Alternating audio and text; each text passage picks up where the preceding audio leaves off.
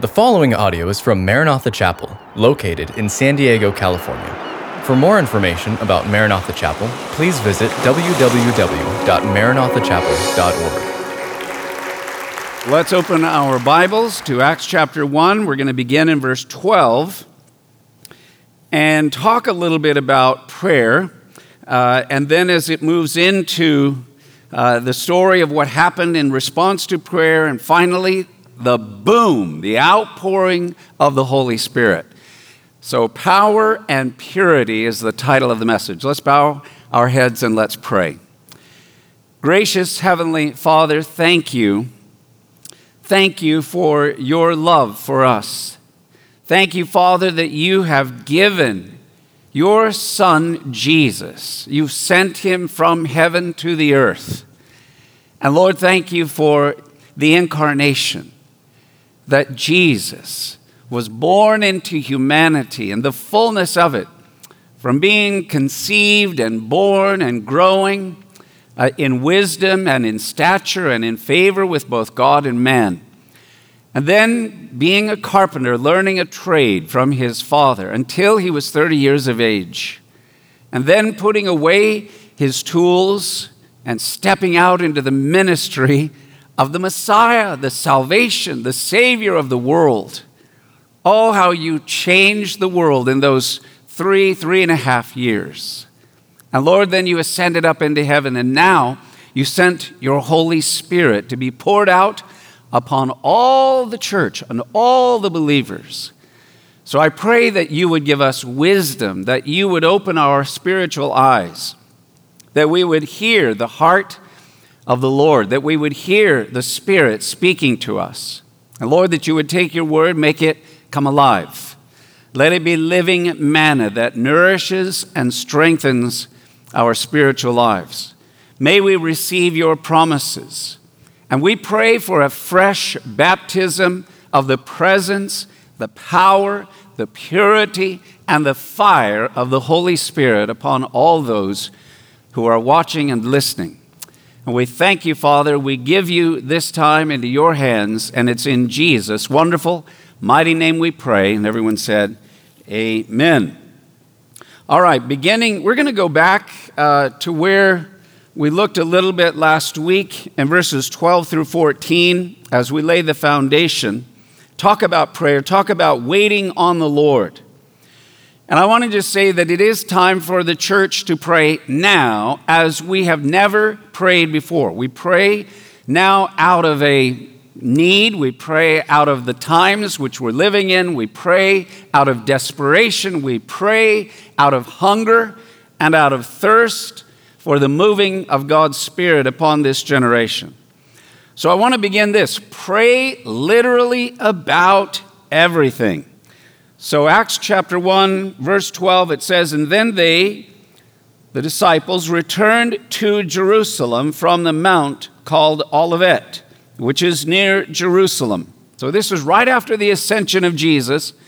He has told them to wait for the promise of the Father, and the Holy Spirit would be poured out. So I like verse 12, they're being obedient. So they returned, and they went to Jerusalem from the Mount of Olives, near Jerusalem, a Sabbath day journey. And when they entered, they went up into the upper room where they were staying. Peter, James, John, Andrew, Philip, and Thomas, Bartholomew, Matthew, James, the son of Alphaeus, Simon, the Zealot, and Judas, the son of James. These all continued with one accord in prayer and supplication, with the women and Mary, the mother of Jesus, and with his brothers. So I like what it says here in verse 14. These all continued with one accord in prayer and supplication. And of course, with the women and with Mary, the mother of Jesus, we mentioned how this is the last time that Mary, the mother of Jesus, is mentioned in the scriptures in the New Testament, and also with his brothers. I love that his brothers, apparently, he had half brothers, and one of them's name was Jacob, which, when you put it into English, is James. and he's actually the writer of the book of James in the New Testament, right near the book of Hebrews. But his brothers did not believe in him while he was ministering, which is sad. You think about once, he had risen from the dead and demonstrated his power over death by the resurrection, and appeared to them. And so now James, his brother, is a believer, but he missed all that had happened during those 3.5 years, the miracles, the supernatural explosion, the Messiah on the earth. But he became a believer. So his Hebrew name would have been Jacob. His anglicized name is James, but he wrote the book of James. He became a believer. And then he had another brother whose name was Jude. Judah means praise. So Jesus had a brother named Jude. And Jude also became a believer after the resurrection of Jesus, and then wrote a very short little letter that's right before the book of Revelation. So it's interesting that we have Mary, his mother, we have his brothers, we have those from the family of Jesus, we have the disciples, and they gather together in one accord in prayer. Jesus ascended to heaven on the 40th day after the resurrection. And now they're basically the next 10 days going to be there as Jewish people from all over the world will be coming, traveling, gathering in caravans, and with groups of people landing in Jerusalem for the Feast of Pentecost, which is only 10 days away. So that's where Pentecost means 50. It's 50 days after first fruits, the Feast of First Fruits. Jesus had risen from the dead on the Feast of First Fruits. He is the first to rise from the dead. And now 40 days Jesus has appeared to the disciples. And now they've got 10 days until Pentecost. So they're praying during these 10 days. And I just want to note, as we're going through the book of Acts, prayer played a significant role in the story of the early church. And everything that we're going to read, all of the miracles, the stories, the explosion that now goes from Jerusalem throughout Judea, then into Samaria, spills over the borders of Israel and begins going all throughout the Roman Empire. Prayer plays a powerful, significant role in everything that happens. They prayed about everything. They prayed for guidance in making decisions because they needed wisdom. They needed direction from God. They also were in a time of great persecution. What had begun with Jesus would now continue with the apostles and the prophets and the early churches. They were under a time of great persecution. So they needed courage to not be afraid and to not hide and to be able to come out and be bold and to share their story, their witness that Jesus is not dead, but he is alive. And it was prayer that gave them boldness to live in the times in which they live. How many of you would agree we are living in some strange times? We too are living in times of chaos and crisis and rising persecution against the church and against believers, and we need boldness. Therefore, we need to pray. I have this scripture, Acts chapter 2, verse 42, and we can read it together. It says, "And they continued steadfastly in the apostles' doctrine," which means their teaching, "and in fellowship, and in the breaking of bread, and in prayers." They prayed continuously. Every meeting they had was basically, you could call it a prayer meeting. Whether there was teaching, whether there was preaching, whether there was prophesying, whether there was prayer for people and healings, miracles, but always there was in the middle of it prayer. Stephen, we're going to find the story of Stephen in the early beginnings of the church gives us tremendous witness that Jesus is alive and that he is risen. And they begin to stone him. And there Stephen is, praying for his persecutors. Lord, lay not this sin against their charge. He's praying, and he looks up and he sees Jesus in heaven, ready to receive him. Peter and John, who were Jewish, and in those days there was pride and prejudice between the Jewish people and the Samaritans.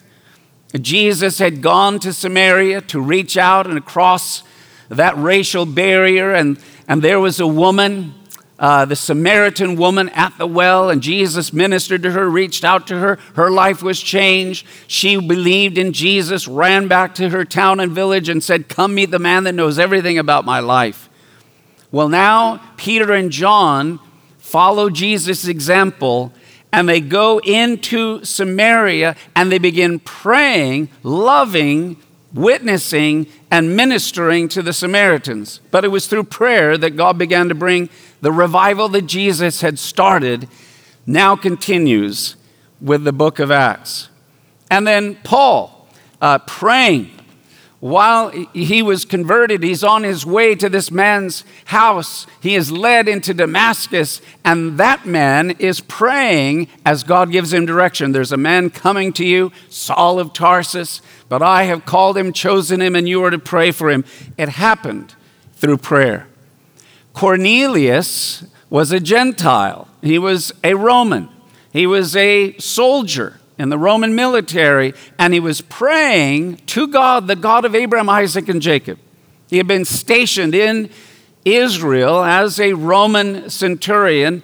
He had heard of the God of Abraham, Isaac, and Jacob. He no doubt heard the stories of the nation and God's provision and his miraculous leading them out of Egypt, the miracles, and now had heard of Jesus, didn't know how to put it all together, and was praying about salvation.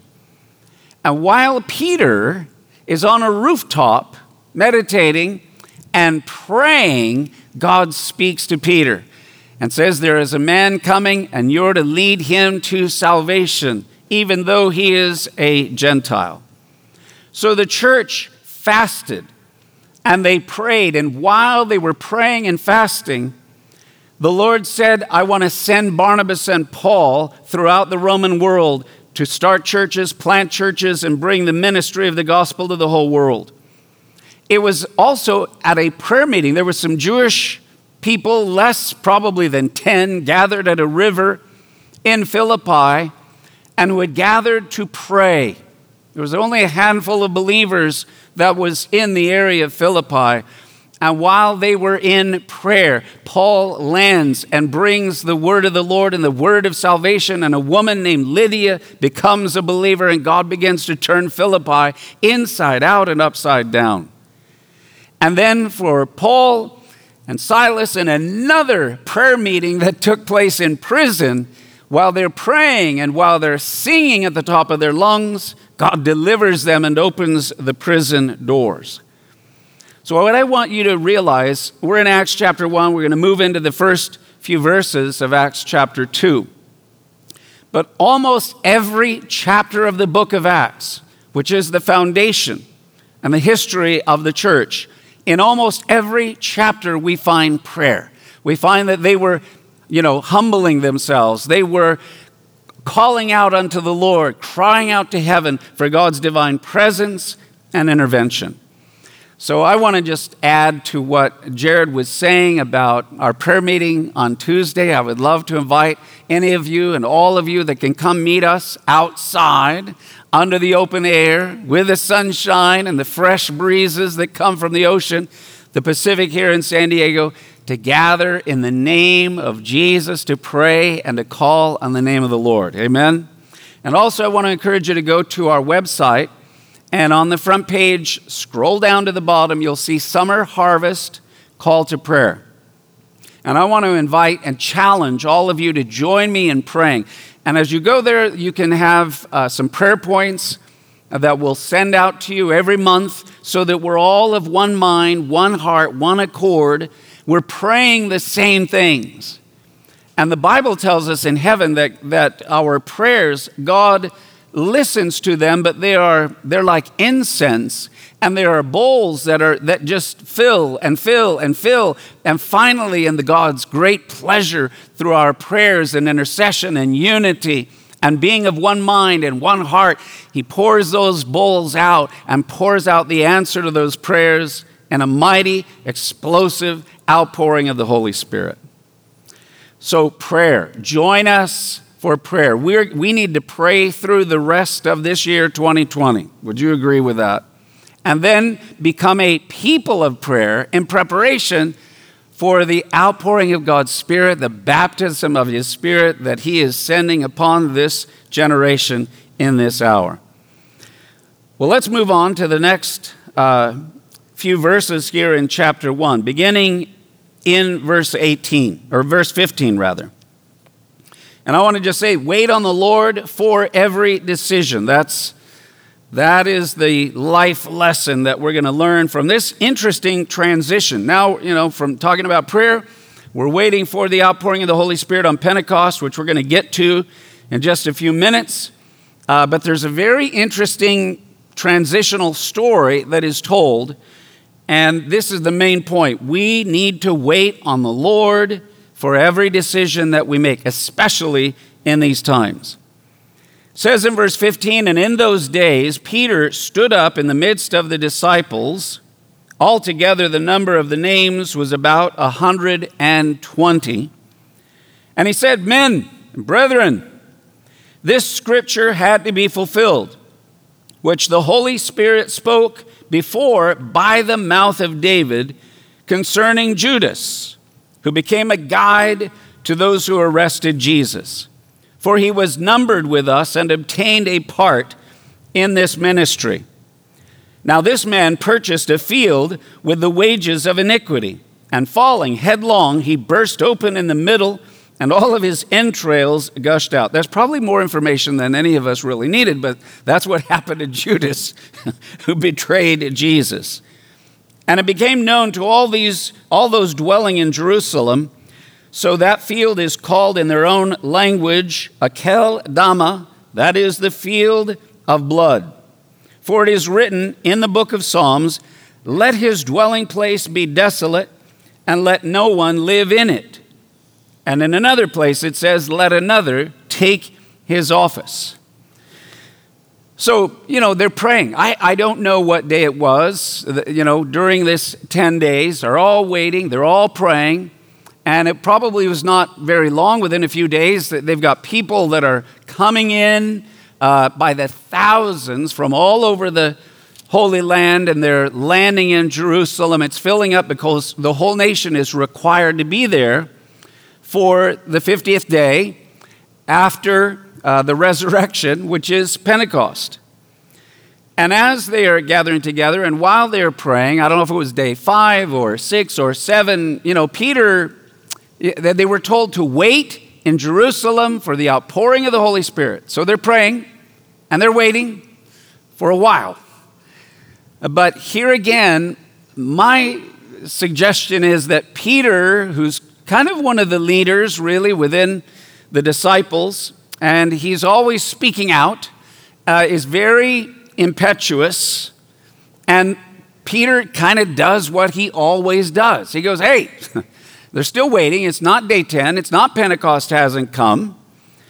And Peter basically says, hey, I got something I want to share with you guys. I've been reading the scriptures, and we know that there's something missing because Jesus chose 12 of us, and Judas, who betrayed Jesus, and then he went out and he hung himself, and then he fell, and he kind of literally broke and fell apart in the field of blood, as Peter describes it. And there's actually scriptures that I've read in the Old Testament that talk to that he needs to be replaced. Jesus called 12. You know our story. You know our history. The 12 sons of Jacob become the 12 tribes of Israel. Jesus chose 12 of us, but one is now missing. So something is wrong. We need to replace him. And there's actually some scriptures. And so here Peter says, let his dwelling place be desolate, and let no one live in it, and let another take his office. Those are actually scriptures in the Old Testament that Peter puts them together and says, so now we need to replace Judas to make sure there are 12 of us that are ministering for the Lord. So it's kind of like, Peter, I believe it would have been good for him to wait and continue praying and continue seeking the Lord, and which is all Jesus told them to do until the 10 days was over, until Pentecost had come, until the outpouring of the Holy Spirit, the promise of the Father. But now Peter is saying we need to take matters into our own hands. And you know, there are times in our lives where we're wondering, and look, there are many people, whether it's what am I going to do for my job, for my future, or if you have a company, or now with school, we don't know if the school is going to be happening, or should we send them to this school or that school or homeschool or whatever. And we don't know, and we're waiting on the Lord, and God, we need your direction. And sometimes we don't wait long enough. We don't hear clear direction from him, and we decide to take matters into our own hands. When it doesn't seem like God is moving, we decide to start moving. And we feel pressure to take matters into our own hands. I'm very interested in following Peter and understanding, how he looked at his life at this particular moment. Pentecost has not yet come, but I want to say this as a good point for Peter. He knew the Word. He was reading the Scriptures. He was trying to apply them to the situation. And he wanted to say, hey, the Holy Spirit has said this. And I think it's also important to realize that Peter ascribes to the Holy Spirit of God the things that David wrote in the Psalms. So Peter had a great understanding that the Word of God, though there were human instruments like pens writing, the actual author was the Holy Spirit. He believed in the divine inspiration of Scriptures. And so he was, he had that going for him, but I do believe he was impetuous, and I do think that he should have waited. So now let's take a look and see what he actually did. And this is in verses 21 through 26. And the life lesson here is, do not make the mistake of limiting God to our choices. Wait till you see this one. Beginning of verse 21, so the story, Judas took himself out, and we have 11. There needs to be 12. Nothing has happened. We're still waiting for the 50th day. Therefore, here's some scriptures I've been reading. Therefore, we need to replace the one that is missing. Therefore, we need to have 12. And again, Peter holding forth says in verse 21, therefore, of these men who have accompanied us all the time that the Lord Jesus went in and out among us, beginning from the baptism of John to that day when he was taken up from us, one of these must become a witness with us of his resurrection. So Peter, after giving some scriptures and giving the credit to the Holy Spirit, this is inspired by God, and let one take his office, which obviously was ultimately God's plan and purpose to have 12 and not just 11. But now Peter, it's not like we read here in verse 21, then Peter in prayer waited upon the Lord, and the Lord spoke to him and said. We don't read that. What we read is Peter read the scriptures, then Peter thought about it, and then Peter made some decisions. And I wish that he would have waited. I wish he would have called on the Lord and sought direction and guidance from him. But I think that Peter, being impetuous, being himself, he's like, well, this is what I see, and this is what I think we ought to do, and let's move ahead. So let's learn from this, make the mistake of limiting God to our choices. So Peter says it should be somebody that's been with us the whole time, for going back all the way to John the Baptist and repenting then and getting baptized then and all the way through the 3.5 years, and then has been a witness of the resurrection. Verse 23, and they proposed to. Again, nothing, and the Lord said, or the Lord directed, or the Lord revealed. They're still in charge. And they proposed to Joseph, called Barsabbas, who was surnamed Justus, and Matthias. So these seem like good guys. They are believers in Jesus as the Messiah. They apparently have gone with him and known the disciples. They weren't members of the 12, but they go all the way back to the days of John the Baptist. and all through the ministry of Jesus, and also are witnesses of his resurrection, as Jesus had appeared to many for 40 days after his resurrection. So, that's all good. And in verse 24, and they prayed and said, "Oh, you, O Lord, who know the hearts of all men, show which of these two you have chosen to take part in the ministry and apostleship from which Judas by transgression fell, that he might go to his own place." And it doesn't say, and the Lord said, or the Lord spoke, or the Lord directed, and they basically cast their lots. And the lot fell on Matthias, and he was numbered with the 11 apostles. So the idea of apostles, the word apostle means one who is sent. Jesus called 12 disciples that he would then send out into the world to start the kingdom of God, to plant the church, both Jew and Gentile. So he sent them out. 12 is the number of God's government. And we only have those 11.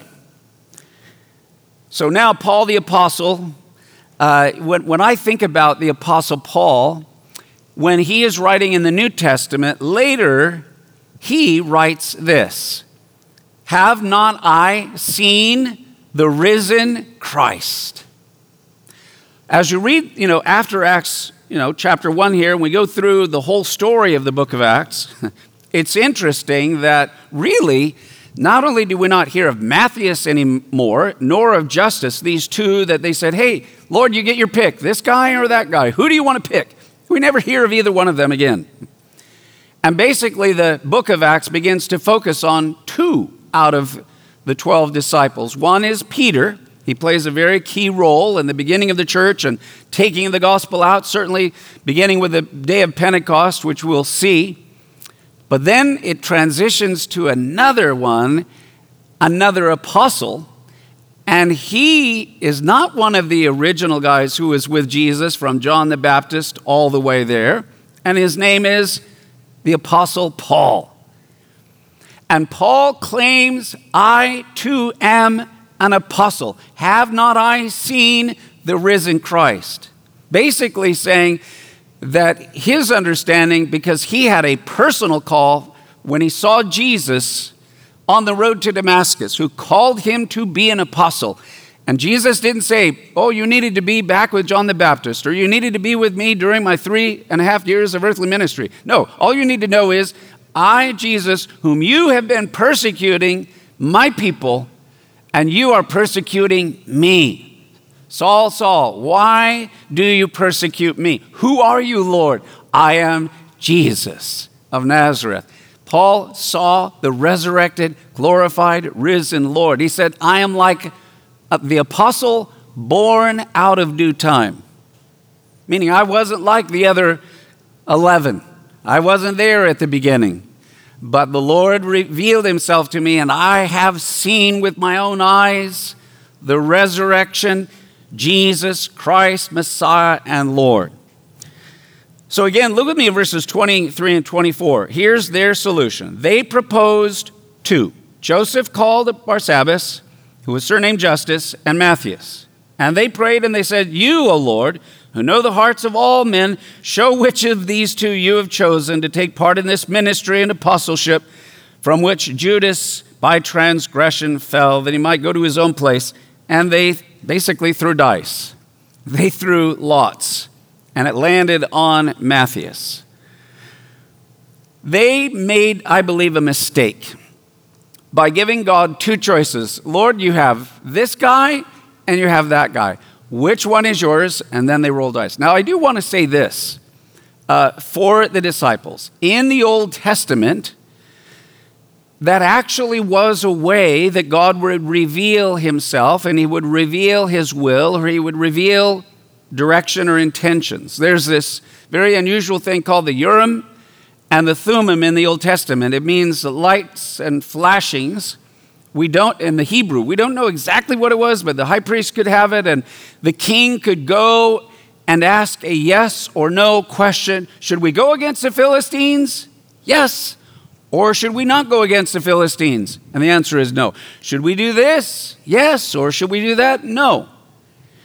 And the kings would come to the priests, and then he would go to God and pray and intercede, and then the Urim and the Thummim would somehow reveal the plan of God. And it was a yes-no thing. So there are those who have suggested, what is the Urim and the Thummim? What is lights and flashings? That it was basically two stones, two dice, if you will. One was white and one was black. And the idea was that the priest would pray and they would seek God, and then there would be some flash of lightning or whatever, and he would reach in and pull out the stone, and if it was white and flashing, that meant, yes, go, I'm with you. Or if it was black, then it was, no, this is not my will, or it's not the time, and I don't want to do that. So it was something that in the Old Covenant, in the Old Testament, it was a way that God had revealed himself in the past and to discern the will of the Lord. So I give that to Peter and the others who kind of went along with it, that this is a way God has worked in the past. But I want to suggest to you that if they had waited just all the way until Pentecost, if they had waited as the Lord told them, he said, just go to Jerusalem. He didn't say, I want you to go anywhere or do anything. I don't even want you to witness until the Holy Spirit has come upon you. For when the Holy Spirit and his purity and his power and his fire comes upon you, you shall then receive power, dunamis, to be witnesses, martyrs, for my name's sake. And I believe if they had waited, God would have given wisdom, God would have given direction. So I think they made a mistake by limiting God's choices, taking matters into their own hands, not waiting on the Lord. Okay, God, you have either this or that. Now let me ask you this. Has that ever happened in your life where you say, okay, Lord, with a job, a situation, a decision needs to be made. And we, in our wisdom, we go before the Lord and say, okay, Lord, I'm going to give you two choices. Either this is the way that I'm going to go, but if that's not it, I'm going to go that way. And we, in our wisdom, come up with the two choices. We give our two best choices to God and say, okay, which one? And if one begins to fall apart or doesn't work out, okay, obviously you want me to go to the other way, and then we go the other one. And that's how many of us live our lives. What I want to suggest to you is we cannot afford to live that way. We cannot afford to limit the choices God has. With our best wisdom and understanding, we might say, Lord, all I can see is this way or that way. But God, who knows all things, may have a way, he may have an idea, he may have a direction that if we would wait until we have clear direction from him, he would say, actually, I don't want you to do this, and I don't even want you to do that. I reject A and B. I reject choice 1 and choice 2. I've got a whole new direction and a whole new way that you need to go. Now, one of the ways that I think we can confirm that this was not the right choice that they made is not only that we never hear of Matthias ever again, but that they never do this again. They never roll dice, they never do lots, which was allowed under the leading of the Holy Spirit in the Old Testament and covenant, but is never used again. It's never mentioned by Peter again. It's never mentioned by Paul again. It's never mentioned by any other book in the entire New Testament from Matthew to the book of Revelation. And I believe that it, in fact, was God's ultimate choice that is borne out as you go through the book of Acts, let alone other things that Paul writes in his letters, that Paul was the choice that God had, and that it was enough for Jesus, not that he had to be there for John the Baptist or during his 3.5 years, but that he was a personal eyewitness of the resurrection of Jesus of Nazareth, whom he had persecuted, but now had seen was in fact Savior and Lord. So here's Peter helping God out, trying to determine the will of God. From this point forward, they never do that again. Once the Holy Spirit comes upon the church, he begins to speak to them. He begins to direct them. He begins to guide them. In fact, while they're in prayer, again, there it is, prayer, so key to the relationship of being guided and led by the Holy Spirit. While they were in prayer, the Holy Spirit spoke to them directly and said, set aside Paul and Barnabas for the ministry where I have called them. All right, now we're going into Acts chapter 2. You ready for Pentecost? Here we go. Acts chapter 2. Verses 1 and 2, it says, and when the day of Pentecost had fully come, they were all with one accord in one place. And suddenly there came a sound from heaven as of a rushing, mighty wind, and it filled the whole house where they were sitting. All right, hold there for now. The roar and the fire of the Holy Spirit. 50 days after Jesus rose from the dead. And by the way, let's talk about the feasts of the Lord, which we've learned to follow, and they're a pattern for even us today to know the feasts of the Lord. Jesus was crucified on the feast of Passover. The second feast, he was buried on the feast of unleavened bread. On the third day is the third feast, which is the feast of first fruits. And that's the day Jesus rose from the dead. And exactly 50 days later is the feast number 4, which is on Pentecost. And it was on Pentecost. Look, there it is. When the day of Pentecost, exactly the 50th day after the resurrection, had fully come, they were all with one accord and in one place. And suddenly there came a sound from heaven as of a rushing mighty wind, and it filled the whole house. So God, our God, is an on-time God.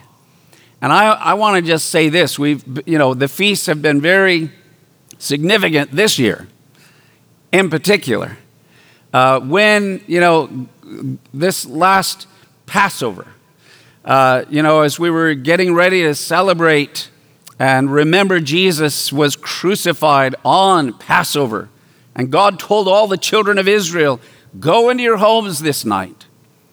Shut her in. Don't be walking around. Don't be outside. I'm going to send my angel who's going to pass over only the houses where he sees the blood. So anyway, it was like a living Passover. We're all in our homes for that Good Friday. And then as we made our way, to ultimately Pentecost, it was literally on Pentecost that we had our first Sunday gathering again. It was like God opened up our capacity to have church. So God is an on-time God. So about the Feast of Pentecost, do you know what happened on the first Pentecost? That's the day that God gave the 10 Commandments. And for over 1,500 years, every year on the same day of their calendar annually, the Jewish people gathered in Jerusalem to celebrate the Feast of Pentecost and to remember the giving of the Torah, the giving of the law of God, where God came from heaven and let himself be seen visibly in the form of a cloud with thunder and lightning and flashes and voices and the giving of the 10 Commandments.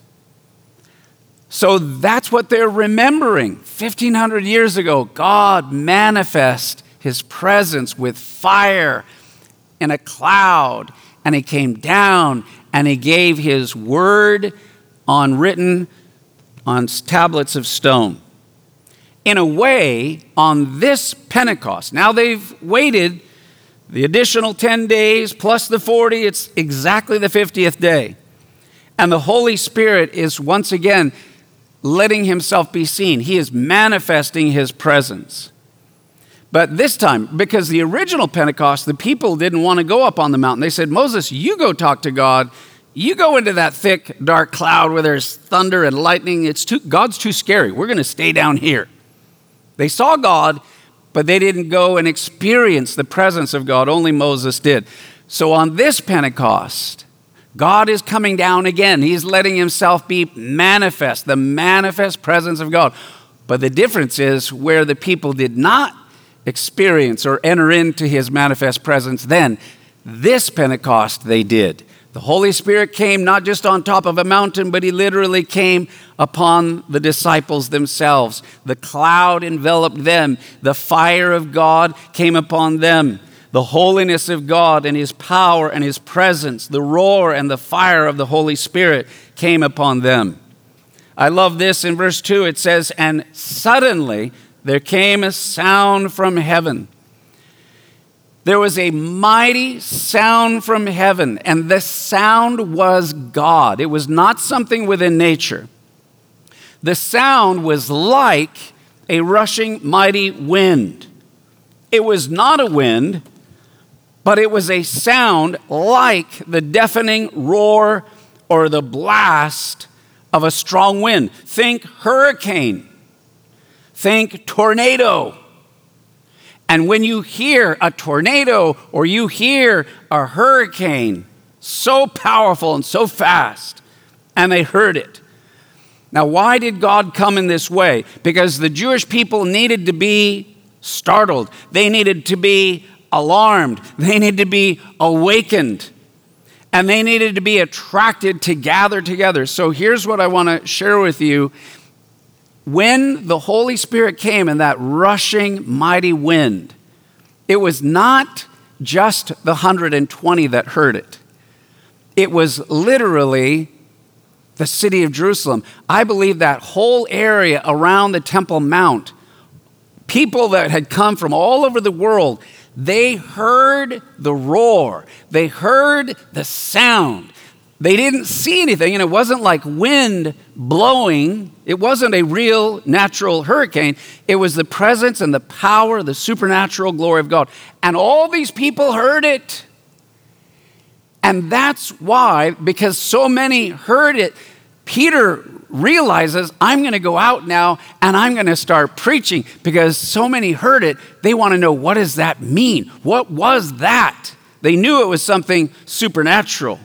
And Peter was able to stand up. And it says that in the house, it happened within the house. I don't believe it was just the upper room, but this word house literally can mean the temple of God. I believe that what they heard, the sound of the roar of a rushing mighty wind like a hurricane or tornado, was in the house around the temple of God, literally Solomon's porch.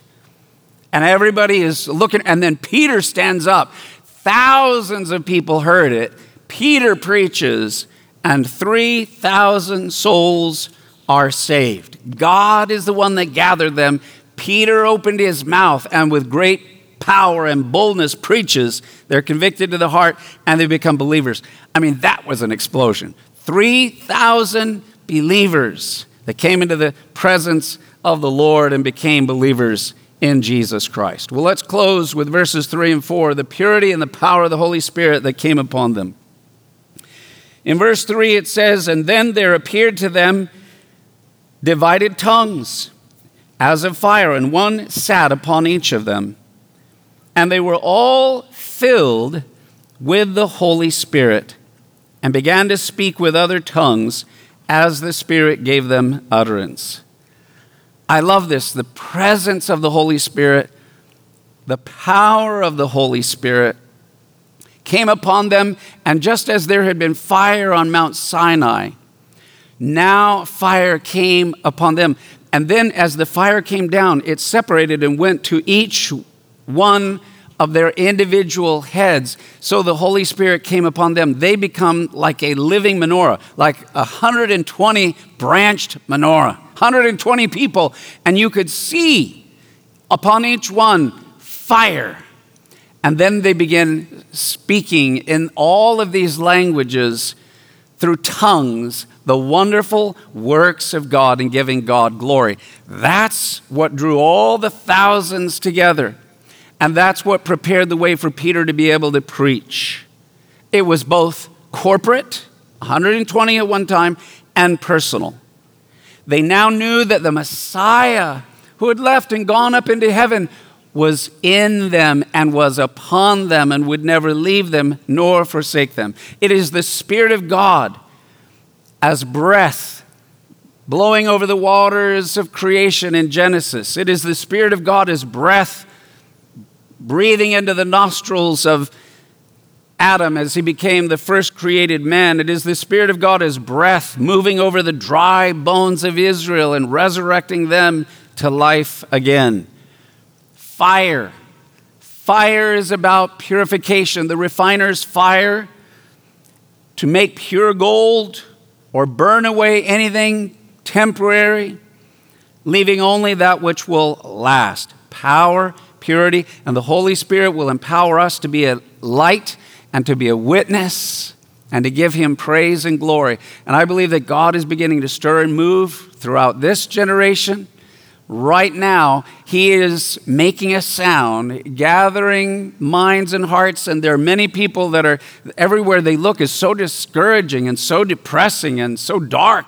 People are actually starting to look up. God, are you there? Do you see what's happening to us? What's going to happen? Where are we going? And God is ready to pour out His Spirit and the baptism of fire, of the Holy Spirit, of love, of His presence, salvation, and many will come into the kingdom of God, a glorious and great revival. Thank you for listening to this podcast from Maranatha Chapel. If you haven't already, please subscribe for weekly messages. Feel free to share this podcast and join us for our weekend services, held Saturday evening or Sunday morning. Visit our website at www.maranathachapel.org for more information.